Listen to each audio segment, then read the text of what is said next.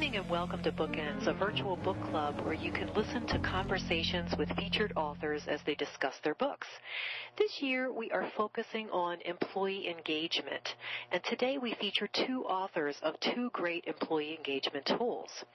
Following today's interview, you are invited to join in the employee engagement conversation on LinkedIn.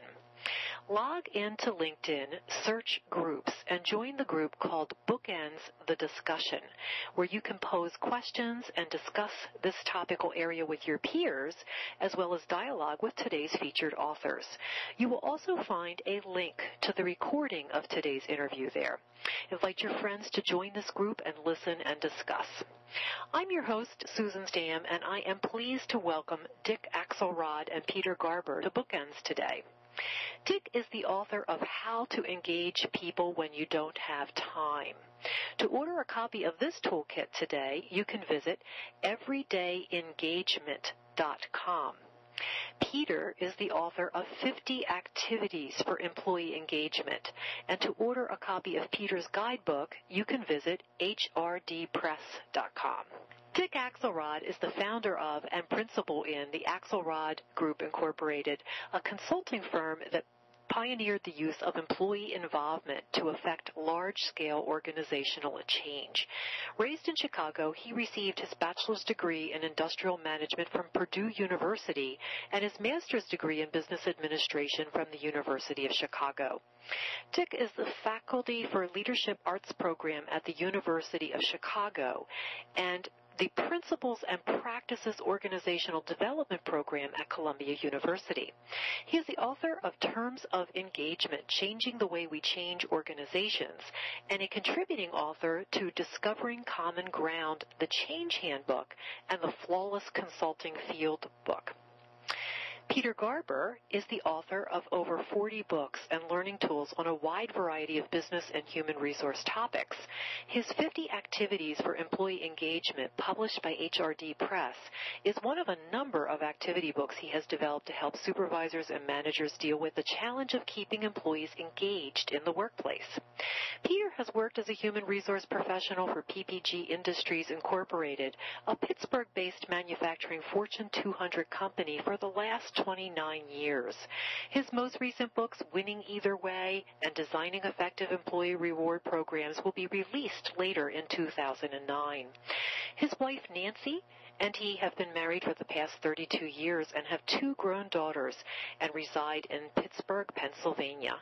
Welcome to Bookends, Dick Axelrod and Peter Garber. Thank you.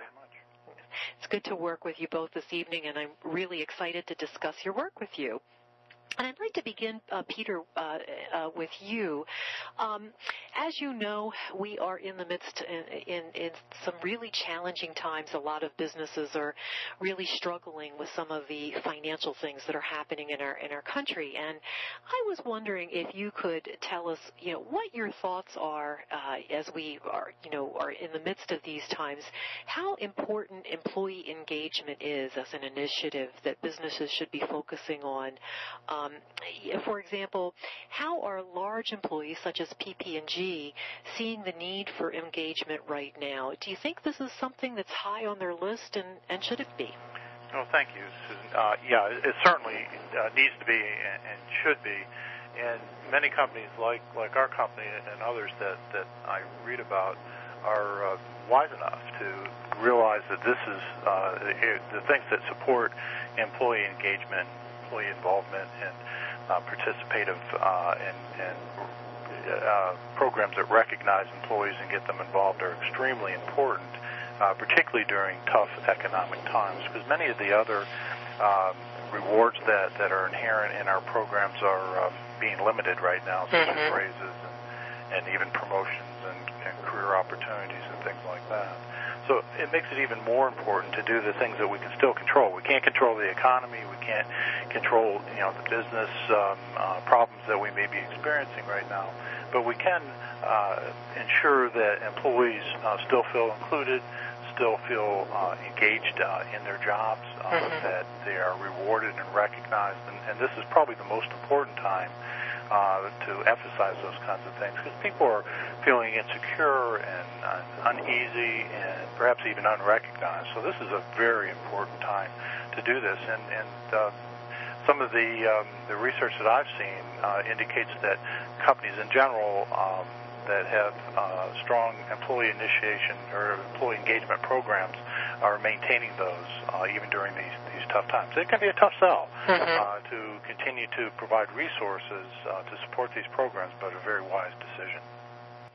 Yeah, I would agree. Dick, what are your thoughts about this? Yeah, I would agree with Peter. I think it's more important than ever, and the consequences, I think, of disengaging employees are greater than ever.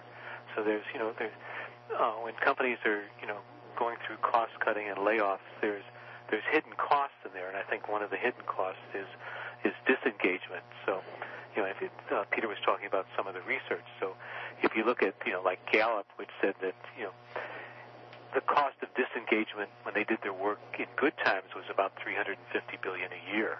Okay, so you can imagine what it is now. Or Chicago firm ISR, which studied over 500,000 employees at 70 firms, found 52% improvement in operating income between companies with highly engaged employees compared with those with low engagement.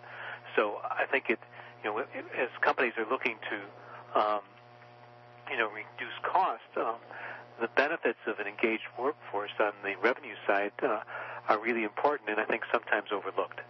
Yeah. Wow. Pretty impressive figures there. Dick, and I would like to continue with you for just a moment. When we hear the words employee engagement, one of the first things that many of us think about are these large-scale surveys, that produce that kind of data. And so many organizations have utilized these kinds of tools. And I was curious, as a practitioner, what your thoughts were about, these kinds of initiatives in the current economic climate that we're facing. Are they still worthwhile? Do you see your clients getting what they need from these kinds of surveys? And perhaps most importantly, do you see them acting on the findings? Yeah, well, I think, surveys are good because they get people's attention. But unfortunately, I think for the most part it ends there. I was thinking of one client we had where they looked at their engagement survey results, and it was low on employee recognition. So the management group met, and they identified all the things they needed to do to improve, recognition. And 1 year later, the results were basically unchanged. And the problem is that they never engaged the employees in the discussion. If you don't use the survey well as an opportunity to engage people, then in some ways you're throwing out your money. So I like to think about surveys, they're like thermometers. They tell you you're running a fever, they tell you you're okay, but the real, benefit is when you go further into the, diagnosis or conversation, and you really talk about, what were the conditions and what gave rise to them, and what can we do with them. And it really doesn't have to be a big complex thing. I mean, we've been running just simple little workshops with work groups, looking at their results, identifying something on a survey that they think needs changing, and then beginning to implement it. So I think because people contribute to the results on the survey, they have it within their power to change those results. And it doesn't require, a big to-do about it, but it does require people coming together, discussing what behaviors give rise to the results, and then making choices about how they want to work together in the future. Yeah, I would certainly agree. Why take the temperature if you don't plan on a treatment? And you don't want to be your own doctor. Exactly. Peter, do you ever feel that these massive surveys have contributed to the idea that employee engagement is somehow just this really large, complex, difficult to fix thing out there that's maybe beyond the reach of the average organization? Yeah, Susan, they can be scary, and I agree with the points that Dick was making about surveys. They can be very intimidating to an organization when they get the results. They can be kind of shocking at times as well.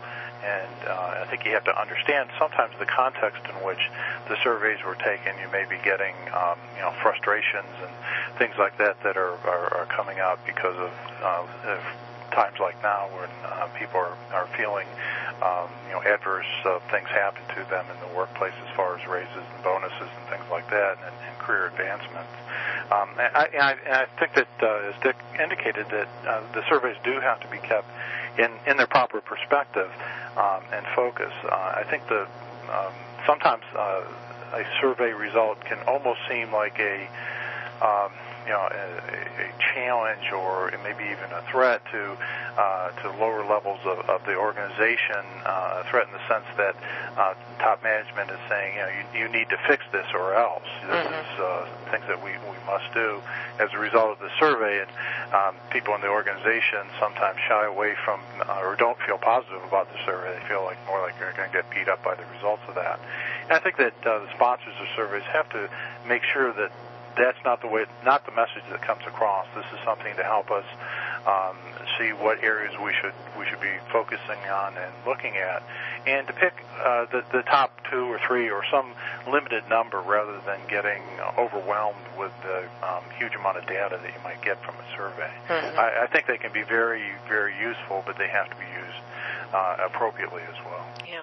And certainly communicating when initiatives occur, linking those actions back to the survey so the employees make the connection and see how it ties to their feedback. Yeah, and that they were heard and listened to. I think the worst thing you can do is to give a survey of some kind and employees say, well, I never heard anything before. Right. What'd you ever do with that information? Yeah, or when you come and you ask them again for some kind of a survey type data, they said, well, you didn't do anything with what I told you before. Why should I be motivated to give you answers now? Absolutely. Time is money, so they say. Of course, the time is a key factor in any undertaking like those that we're describing here. How do you see it being a factor in organizations addressing this need? You shared some excellent thoughts on this on the CD that comes along with the resource that you've created. Would you share a little bit of your thoughts about this with us? Yeah. Well, I think one of the things that starts to happen is we'll sometimes say to people, on one group we might say, why is engagement important? And another time we'll say, why don't you have time to do it? And we have a lot of fun with that because, people live in on both sides of that polarity. We know it's important, but sometimes we can't find or we don't think we have the time to do it. But, there's hundreds of interactions that occur daily in an organization, and each of these are an opportunity in which people, get engaged or they get disengaged. And it's often sometimes these 1 minute, 2 minute kind of interactions that make a difference. And what we've identified are really 6 conversations that engage, and that these are conversations that you can really become engaged within about 4 minutes or even less. So one we call is the care conversation, which is just engaging with someone and asking what's important to them. What do they care about? What do they care about at work and why? Another important conversation, this one's really important for leaders, is why it's important to me conversation. So a lot of times when leaders are trying to get people to make changes or to do something, they're often focused on trying to convince people in the organization why it's important to them. But if the leader can't articulate why they're willing to spend their own time and energy on this, then they have a very difficult time engaging others. So if you can talk authentically about why something's important to you, then people become engaged. The next conversation, the third one, is what we call the grow conversation, which is just a conversation with people about how they'd like to grow and develop on the job. What are their areas that they would like to become better at? What things would they like to do differently? The next one, the fourth, is the recognition conversation, which is, catch somebody doing something right and let them know about it. The change conversation is really about, what do you think needs to be changed around here? People are always thinking about how things could be improved. So conversation about, how things could improve or how things could change is an important conversation to have. And then the last conversation is about your goals. Not the goals of the organization, but what are your own personal goals? What would you like to achieve in the coming year?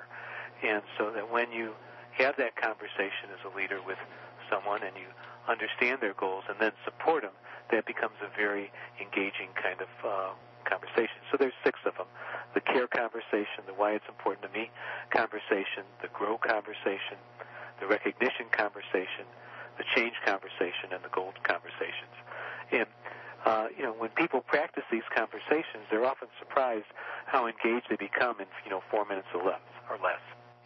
Yeah, it's amazing how big topics like that can really not take the amount of time that people think they might take, and the value that can come from conversations such as those you've just described. And the important thing is to really, you introduce the conversation, and you spend most of your time listening. Mm-hmm.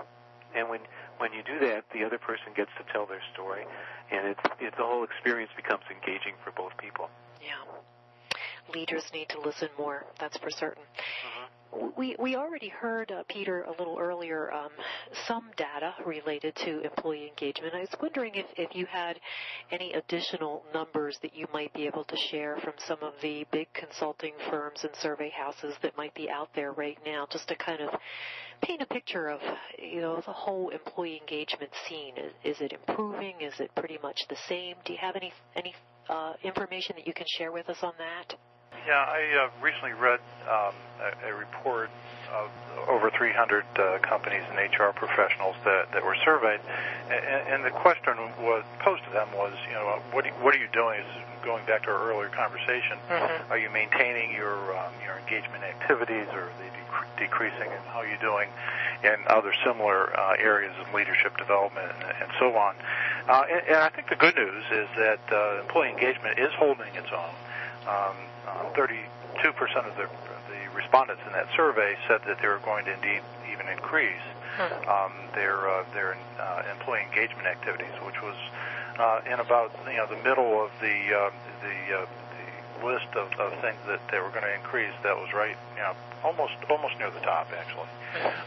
60% said that they're going to stay the same. They're not going to change anything or decrease it, and only 8% said that they're going to decrease their employee engagement initiatives and measurements, and that was one of the lowest, next to the lowest percentage that was going to get decreased out of those types of activities. So I think that's very, very good news, and very wise. That, again, as we said earlier, this is not the time to be moving away from these kinds of initiatives. We need these more now than ever before. Yeah, it's great to hear that people are taking it seriously and continuing to work on this important area. This is really the test, I think. What do you do during tough times? Yeah. It separates, what from the people that really meant it to those that were just kind of jumping on the bandwagon. So. Yeah, exactly. Yeah, well, it's actually, what's really going to be part of the solution, so hopefully they'll continue those initiatives. You both provide some tools that you've created and some quick ways of building engagement in the workplace. And Dick, on page 62 of the transcript that's part of your package, the transcript of the CDs that are included in the tool that you've created, you discuss 2 terribly underutilized, and I should add, free engagement tools. Would you discuss these with us and tell us why these are so important to building engagement? Well, I think the 2 most underutilized engagement tools are appreciation and encouragement. Mm-hmm. And, it doesn't cost anything to appreciate someone or to encourage them. Appreciation is important because it lets the other person know that you believe that they count. So, the important thing is, I think, to look around, find something that somebody's doing well, and let them know you appreciate their efforts. And it doesn't have to be a big thing. Because I think sometimes people kind of say, well, I'm only going to appreciate the really big things that people do. So it could be something as simple as, spending extra time or doing something extra to work on a project. But it's those little appreciations that build up over time. And the second is encouragement, because it lets you know there's someone behind you. And again, it's, simple things. If you got a group that's working on a project and you're the leader, and you have to do this authentically, but if you really can provide the encouragement and the belief that they can do it, that goes a long way. So just giving them that sense of, you're behind them. I had an interesting experience with my doctor who when I would take a stress test, and I don't know if you've ever taken a stress test, near the end of it, your heart's going pretty fast, and you're feeling like, well, maybe death might not be such a bad thing. But he would, at the end, there's about a 2-minute period where you have to really push through it. And what he would do is he would just put his hand right at my back while I was on the treadmill, and in that sort of putting his hand at the back, he conveyed, like, you can make it, I'm here with you. And that was, all I needed to kind of make it through to the end. So these can be very simple, little, subtle things. Again, they're free. They don't require much, but it does require sort of, recognizing people and providing the support they need to do their work. Yeah, and perhaps because they are subtle little things, maybe that's why they're so often missed and underutilized. Peter, you also offer some simple yet elegant tools in your resource manual, and I found it interesting that both you and Dick use the idea of exercising, and there it was just a moment ago, of what, helping people think about building engagement. Can you tell us about what you call engagement calisthenics, and this is exercise number 3 in your resource, and just how you'd use these? Sure, yeah. Just like anything else, any other activity, it's almost always a good idea to have a little bit of warm-up and exercises, and staying with the exercising analogy, stretching out a little bit. For some organizations, perhaps many, moving towards employee engagement in its full end result might be a pretty big cultural shock, and it may be best to kind of learn to walk before you run, and to get people, employees on all levels of the organization more used to and accustomed to these changes that are going to occur. And doing many of the things that Dick has already mentioned, some of the small things, are extremely important in setting the tone for those kinds of things that may come later on, and perhaps in a bigger way. But in the exercise, I talked about allowing employees to become more involved in simple decisions that may be made on a daily basis, or work process that might give employees more opportunities to, an older term, but to self-direct themselves, to listen to employees' ideas. And I agree with several of the things that Dick was talking about, is just how important it is to people to. There's really no greater compliment that you can pay to someone or an employee that works for you, is to listen to their idea and be responsive to and reinforcing to those ideas that they have. Recognition, of course, is extremely important, and that doesn't have to cost a lot. It can be just a thank you. More visibility of management, the proper training and tools, coaching employees on a regular basis. And when we learn more about engagement, we also learn that an important principle of engagement, or element of it, is community support. And I really do believe that. And I think that big organizations like the one I work for, and I'm sure others, have maybe are less involved in the community than they may have been. In other cases, it may be more. But I know I've seen a moving away from that because of limited resources and funds and things like that. I believe our employees want us to be good stewards of the environment and community citizens, and they take a pride in that. And I think increasing community activities and supporting such things is part of the engagement process, and very important to employees. Yeah, and once again, these don't have to be major, expensive kind of undertakings. I think so often we're looking for these, very large, complex solutions, when maybe the best solutions are those simple, inexpensive, solutions that are so readily available to each of us. Yeah. And probably more meaningful. Yeah. Many times. Yeah. I just to build on what Peter was saying about the community of support, I think what engages people is what their company stands for.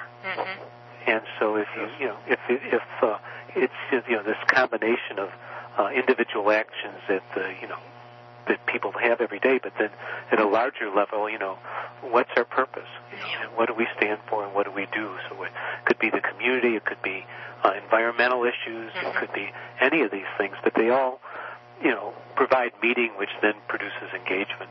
Yeah, I'd agree, and what I really like about what you just said there, Peter, is it's not just saying that you stand for it, but it's actually getting involved in the community, or with these things, and really making a statement, putting your money where your mouth is, so to speak. And it's not necessarily money, but it's time and it's involvement, and those are important and significant, and your employees notice those things. And they take great pride in that. They say, that's my company. Right. That's my leader that is in the newspaper making a donation to a charity or giving his time, to help the underprivileged or whatever. They take great pride in that. Sure they do. We had one client who he was an IT person, and this was a company that was doing a lot of community involvement. And he said, I could do IT anywhere, but I do IT here because of what this company stands for. Yeah, that says it all.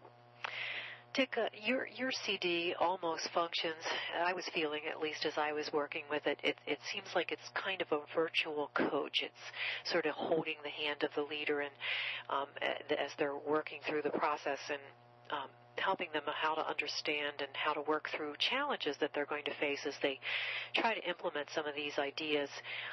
One that is a big challenge with constant interruptions of, things like iPhones and Blackberries and email and, all those little things that are out there that, you think about just plain simple listening skills. Can you talk about how it's important and share how you've coached folks through the tendency to be distracted by all these things we seem to be tethered to today? So, going back to what Peter was talking about, it's these simple things, okay? And it doesn't take a lot of time. And so, we were talking about the power of listening. So listening produces engagement, but then how do I find time to listen? Yeah. So one of the things we talk about is, contracting for a specific time. So you might say, okay, I'd like to sit down and talk to you about your what's important to you, or what your goals are for the coming year. Let's do that on Monday, and let's do that between 1 and 1:30 or 1 and 1:15, whatever the time is. And so you contract for when, where, how long, and then you want to meet in a place that has minimal distractions. And so you start out small. You don't start out with, we're going to have a 3-hour discussion about what your goals are for the next year or something like that. So you create a space, you create a sort of boundary around the space in terms of time. You meet in a place where there's going to be minimal distractions. And then another important thing is to really pay attention when you're there. So I once had a boss who he would never take a phone call when I was in there meeting with him. And so this was very different than other bosses I had. So I asked him about that one day, and he said, well, you know what? If I take other phone calls when you're in, I'm saying that someone, and this was in the days before caller ID, okay, so someone I don't know just by the ring is more important than you are in this, the person who I'm having the conversation with right now, and I'm not going to send that message. So, and I think it's even more complex today with, Blackberries and, all the things that are hitting people, but I think the message is still the same. You're saying at that moment that, what's coming in is more important than the interaction that you're having, and that becomes disengaging. So I think the important things is, to create the contract for the time and the space, and then even if you say this is a 10-minute meeting, then you keep that boundary, because if you say it's a 10-minute meeting and then it starts going into a half-hour meeting, people have scheduled other things, they become distracted, they start to worry about the other things that are on their plate and they need to do. So those are some just simple things that I think are important. Yeah, I would certainly agree. Another skill that is mentioned, Peter, by you, that's going to be really significant and important to building engagement is coaching skills. And you help the folks that use your manual go through a discovery process in sections 15 and 16 of your workbook. Can you share some of the ideas that you have there and talk a little bit about how managers might use this information? Sure, gladly. As you said, coaching is a very important part of the engagement process. Engagement isn't just something that happens on its own without the influence of others, and if organizations expect employees to suddenly, be capable of becoming engaged, by hearing a lecture or reading a book or whatever, it probably isn't going to be successful. They really have to make sure that their supervisors, managers, leaders understand that people need to be led in this process and coached in this process. And an exercise that I like to begin this discussion with is asking them, participants in the class or session, what were some of the great coaches you've had in your life? And I know a lot of people use that as an exercise, but it's an excellent one. And to get them to describe and articulate, what is it that made that person, a great coach? As Dick said, giving undivided attention and honoring commitments and so on, and developing those characteristics or traits that enable that person in a person's life to be such an influential part of their life and such a strong coach in their life is often a very enlightening process and can be a great exercise. I also like to talk about the roles that people play as you talk about organizational change and how those roles are going, may change or probably will change. And we talk about an engagement, a successful engagement initiative. It's probably going to affect people's roles in some pretty significant ways. And I talk about, from boss to coach in my exercise 16. And what I like to do is to identify in a traditional organization, let's call that a non-engaged organization, what are the typical roles that a supervisor or leader, specific to the people you're talking to, what are the things you do on a daily basis? And I list things in the activity book, things like, for example, assigns jobs, sets schedules, prepares plans, makes adjustments, makes corrections. This is again on the boss list. And then the employee or subordinate, they usually do the work as they're told, which is often the model that exists. And then I'll ask if what are the types of things that an engaged employee could do? What are the things that employee potentially could do? And I truly believe that employees are typically capable of accepting more responsibility than they're presently being given, if they're given the opportunity and the right set of opportunities to do that. It will fail if you don't give them the training, the resources, the coaching, the support, the guidance, the feedback, the recognition, etc. So you need to do all those kinds of things. But what are the things that you could do to truly engage employees to accept greater levels of responsibility that they want to assume, and that would enrich their job and ultimately their lives? And what role then does the coach play? And for that transformation to occur, the coach's role has to change as well, because they'll be fighting over the same turf otherwise. Yes. Because much of what the coach is presently doing, or the boss is presently doing, the engaged employee in the future very well may be doing. And so that organizations have to coach the coach, so to speak, to identify this is the new role that you're going to have. And things like providing direction, coordinating, supporting, training, clarifying, listening, planning, delegating, reinforcing, communicating, all those basic core things that support employee engagement really should be in the coach's area of responsibility and behaviors. Yeah. So it's an interesting transformation that really is best if it's shared and made clear to everyone so they understand. We're not working you out of a job. We're changing your role. Yeah, very often leaders in organizations want to see changes within employees, and they don't recognize that sometimes a prerequisite to that is that they need to change their role and the way they... Yeah, everybody says the common remark sometimes is, I'm all for change as long as it's 2 levels below. Right. Of course, exactly. So, they're a big part of that, and I thought your exercise helped them to discover what was needed to facilitate that. It was very, very well done.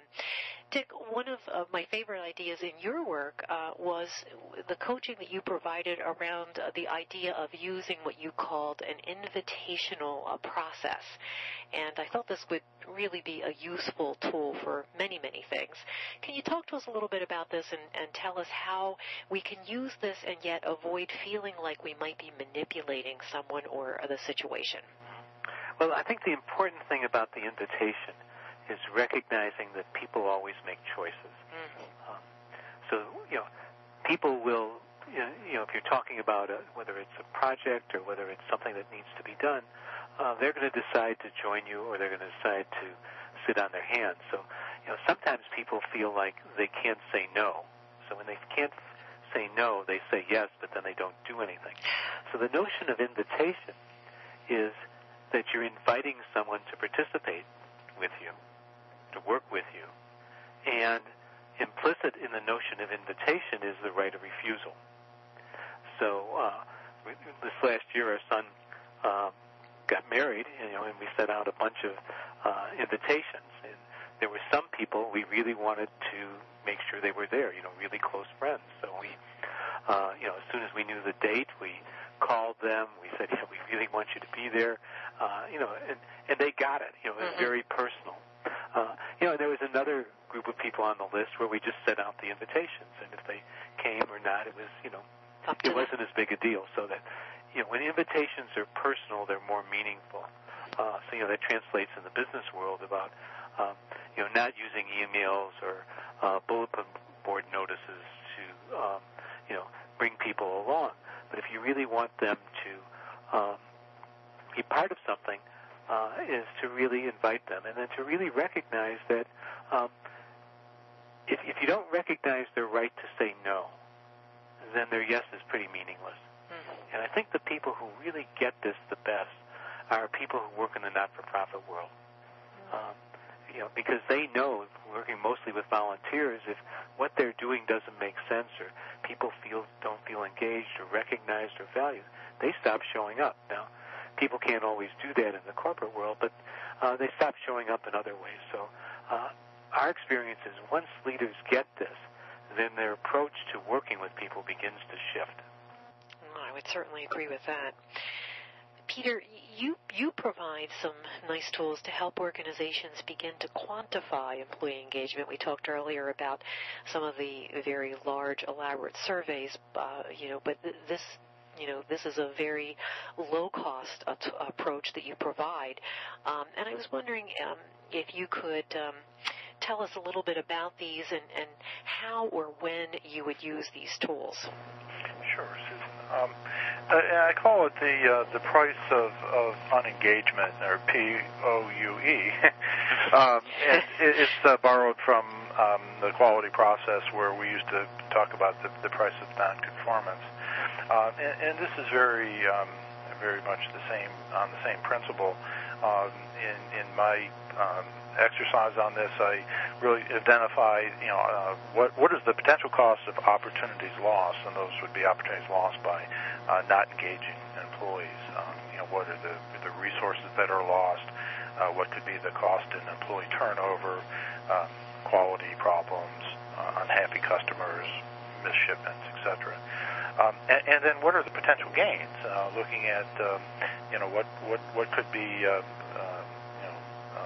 achieved by engaging employees, and it's maybe sometimes often the opposite of the opportunities lost list, but things like reduced material cost, more skilled employees that have both their heart and their their mind in the game, better customer relations, that discretionary effort that we need and want our employees to exercise, particularly when dealing with those that deal directly with customers or indirectly with customers and those things. So the price of unengagement is really the combination of those two things.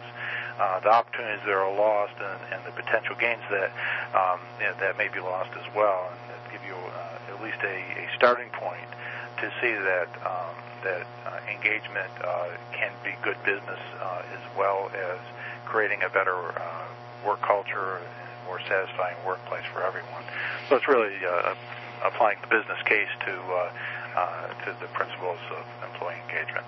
Yeah, absolutely, and certainly can be a real eye-opener, I'm sure, for many organizations as they... Yeah, once you quantify that, yeah. you see that there's a lot of opportunity lost. My goodness, yes. Dick, you share the impact of personal stories to engaging folks and share two really great examples.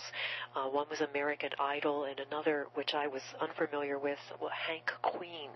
Could you discuss these ideas and the personal stories that you share and why we may hesitate sometime to use them along with your great examples? Mm-hmm. Well, in American Idol, one of the things is, why do people get engaged in shows like that?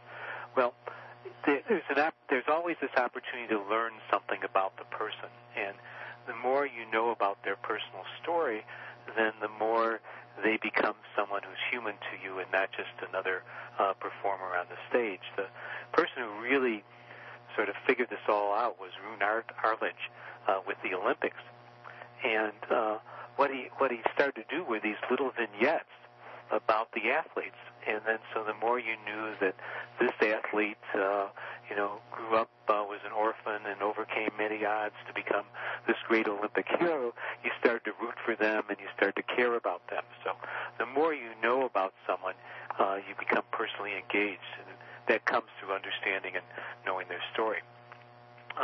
Hank Queen was a VP of engineering, large global aerospace company, and Hank was an interesting guy because he was not what you would call charismatic. He was not even super engaging, but what he was he was this fantastic listener.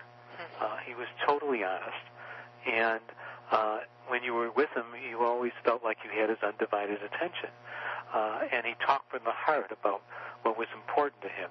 And that really engaged people, the people he was working with. My favorite story about Hank was when we first began to work with him. And we're meeting with his leadership team, and they're looking at the change process that we were looking at. And it was, because I was involved with it, was a high engagement change process. And Hank said to the group, he said, well, I don't care whether you work with Dick or not. What I do care is that we're successful in this. And so what we need to really be committed to is the process that we choose, whether it's the one I was suggesting or whether it's another one that we were looking at the same time. And so he was doing a couple things there. He was providing choice. He was giving people the opportunity to say no. And basically what he was saying was that what was most important to him was that his group was behind the decision, not the vehicle that was being, or the different vehicles that were being, presented. So I think when you tell stories, it makes you human to the audience. It helps you connect at a different level. Good stories are memorable. They're easy to recall. People become engaged when they listen to other stories and when they tell their own stories. So you need to be both. And I think the important thing is to make sure that your story is relevant to the whatever the issue you're dealing with. Yeah, picture is worth 1,000 words. Peter, tool number 30 discusses the emotional engagement and offers some an interesting model. Could you describe your model with us and tell us how we might use this? Sure. It's very simple. Employee engagement is really as much emotion as anything else, and we're really trying to get people's hearts into their work as well, and to feel a connection to the work and a sense of belonging and member of the team and those kinds of things. And so in the model is really just if you picture a classic chart type graph with a vertical and horizontal axis or model, and in my model I have on on the vertical axis, just the job itself, and the things that are required to do the job well, the types of skills and training and expertise that somebody needs to do. But on the horizontal axis, the degree of emotional engagement is plotted or is introduced. And when you get high skill job skills and high emotional engagement, is really where you get the best performance. And as a result, everybody feels better or feels good about that. The organization appreciates the higher level of performance, which they of course want. But employees also have a sense of accomplishment, and it's a self-fulfilling or self-rewarding experience. So it's really the intersection of those two factors of having the necessary skills, and then also having an environment that nurtures and supports and emotional engagement in someone's job that is really the most satisfactory to everyone. Yeah, it's really a win-win-win. It's a win for the customer, it's a win for the organization, and a win for the employee engagement, right? That's absolutely right. And you can really tell when you are receiving services from an employee of an organization that is emotionally engaged in his or her job. It comes through. They have an excitement. They have a genuineness. They have a commitment to giving you the services and the highest quality manner that they can. You just tell. And you could walk away and say that was an engaged employee. Yeah. That just gave me such good service, and that provided me that help that I really needed in order to accomplish whatever task that I'm trying to do at the time, be it rent a car or get a meal or get a haircut or whatever it is. You can really tell it really makes a difference, and it makes you want to go back to that business again. Sure it does. And have that same experience again. Absolutely. Well, I think we have time for one final question for each of you. And Dick, you suggest that meetings are one of the most overlooked employee engagement opportunities, and I completely agree. And you highlight 6 great tips to do a better job with meetings while utilizing them as a powerful engagement tool. Could you walk us through your thoughts about this? Yeah, I mean, what I want to start people doing is to shift their thinking about meetings as something you have to endure, to meetings as a place where engagement takes place. So once you start to think about it that way, the first thing is to make sure you've got the right people in the room. And there's nothing more frustrating for a group than to not have the right information or the right people with the right authority to be able to make a decision. But that also includes including what are sometimes called the unusual suspects, the people who might think differently or bring a different point of view to this. So, having the right people there is really important. And then the second thing is, how do you start your meeting? And what you see in many organizations today is people they're so scheduled, they go from one meeting to another, and they barely have time to take a breath, and they're not even sure what meeting they're in when they show up. So we're saying, well, why don't you start the meeting by asking people to take a minute to describe what they need to do or say to be fully present in the meeting. And you just go around less than a minute a person, and it just sort of settles people down and says, oh, yeah, I can clear out what's happened before, and this is why I'm here. The third is to make sure that there are clear decision boundaries.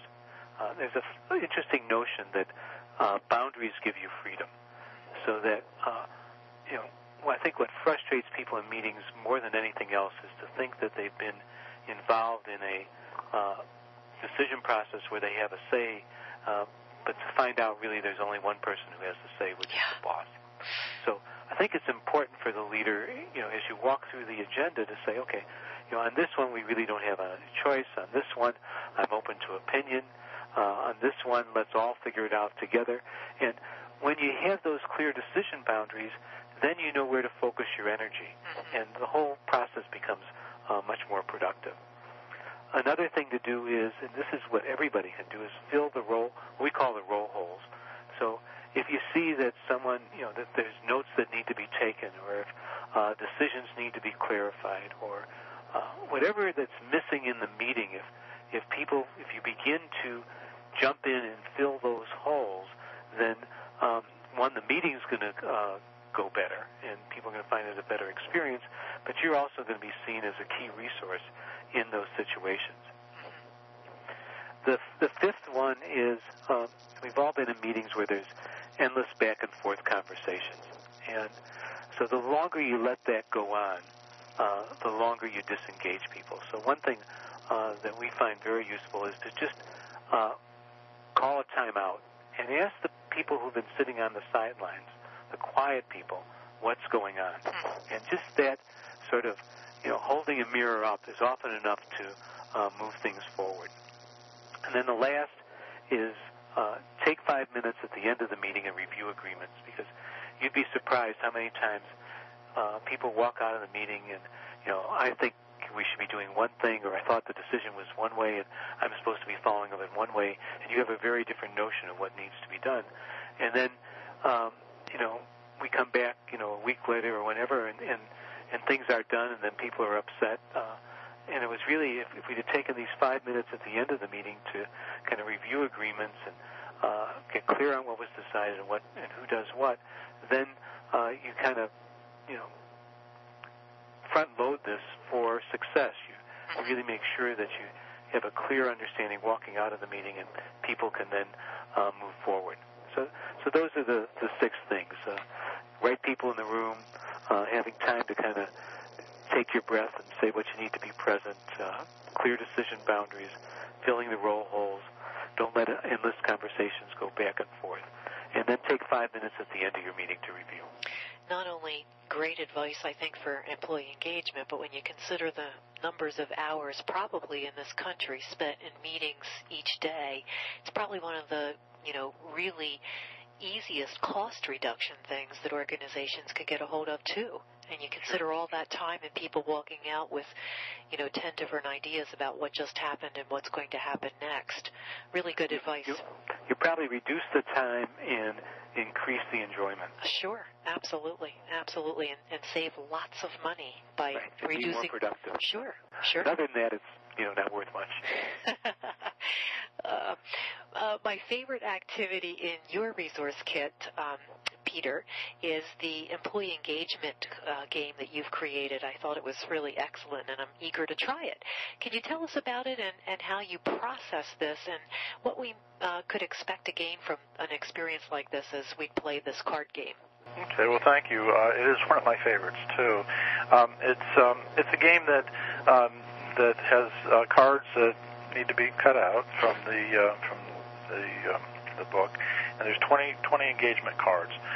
It's probably best played in groups of 5, but it really could be different numbers of people. You just need to distribute the cards in some kind of equal fashion.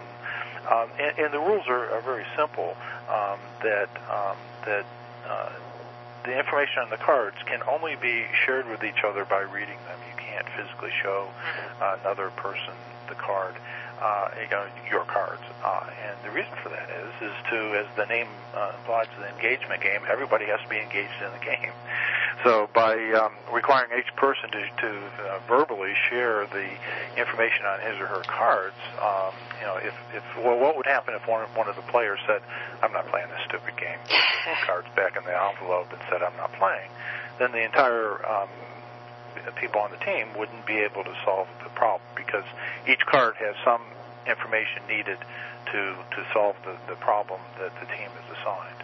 And it's very helpful, useful after people have played this game and back in the real work world to harken them back to this experience by saying, "Hey, Joe, I don't think you're showing all your cards. I think you have information you're not sharing," just like when we played the engagement game. So by each person sharing the information, they, as a group, need to analyze the data. And you could give them a pad board, and they could write it down on the padboard. That'd be fine, but it still would force each player to share their information.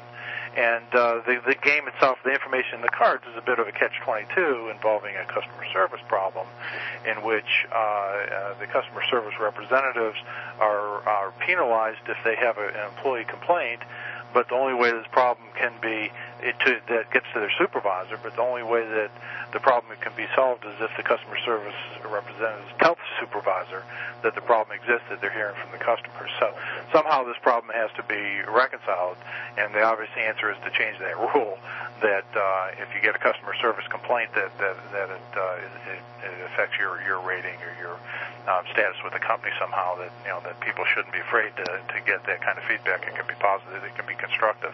So the whole point of the game is to keep people involved and also to teach a lesson that getting employees' input and their engagement solves problems that otherwise wouldn't be surfaced. So it's fun, and it can have a residual effect in helping people remember that they have to share their cards. Absolutely. It sounds like a lot of fun. Yeah, really great. Well, Peter and Dick, we all thank you for your excellent work and for providing us with these really wonderful resources to help build employee engagement in our workplaces. It's been really great to have this time with both of you this evening, and I'd like to encourage our listening audience to purchase these excellent resources that we've been talking about tonight.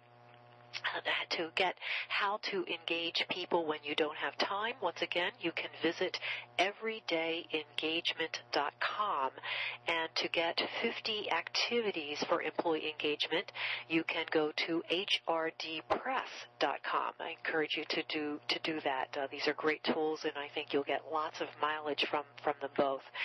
Following our interview today, you are invited to join in this conversation on employee engagement by joining the group called Bookends the Discussion. This group is found on LinkedIn in the group area, and here you can pose your questions for both Dick and Peter, who will join us there, and you can discuss these tools with your colleagues and your peers. You will also find a link to the recording of today's interview to share with others and to re-listen yourself. So we hope you will invite your friends to join this group. In April of 2009, my guest will be Keith Ayers, who has authored the book Engagement is Not Enough. We have a full year plus of employee engagement authors, including Julie Gubner of her book Closing the Engagement Gap in May, and Lee Collins, Engaging the Hearts and Minds of All Your Employees in June.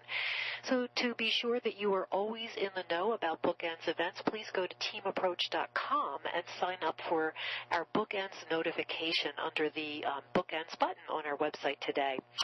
So thanks again to our wonderful guests, Dick Axelrod and Peter Garber. I've enjoyed so much spending this time with you both. Thank you. Thank you. It's great fun.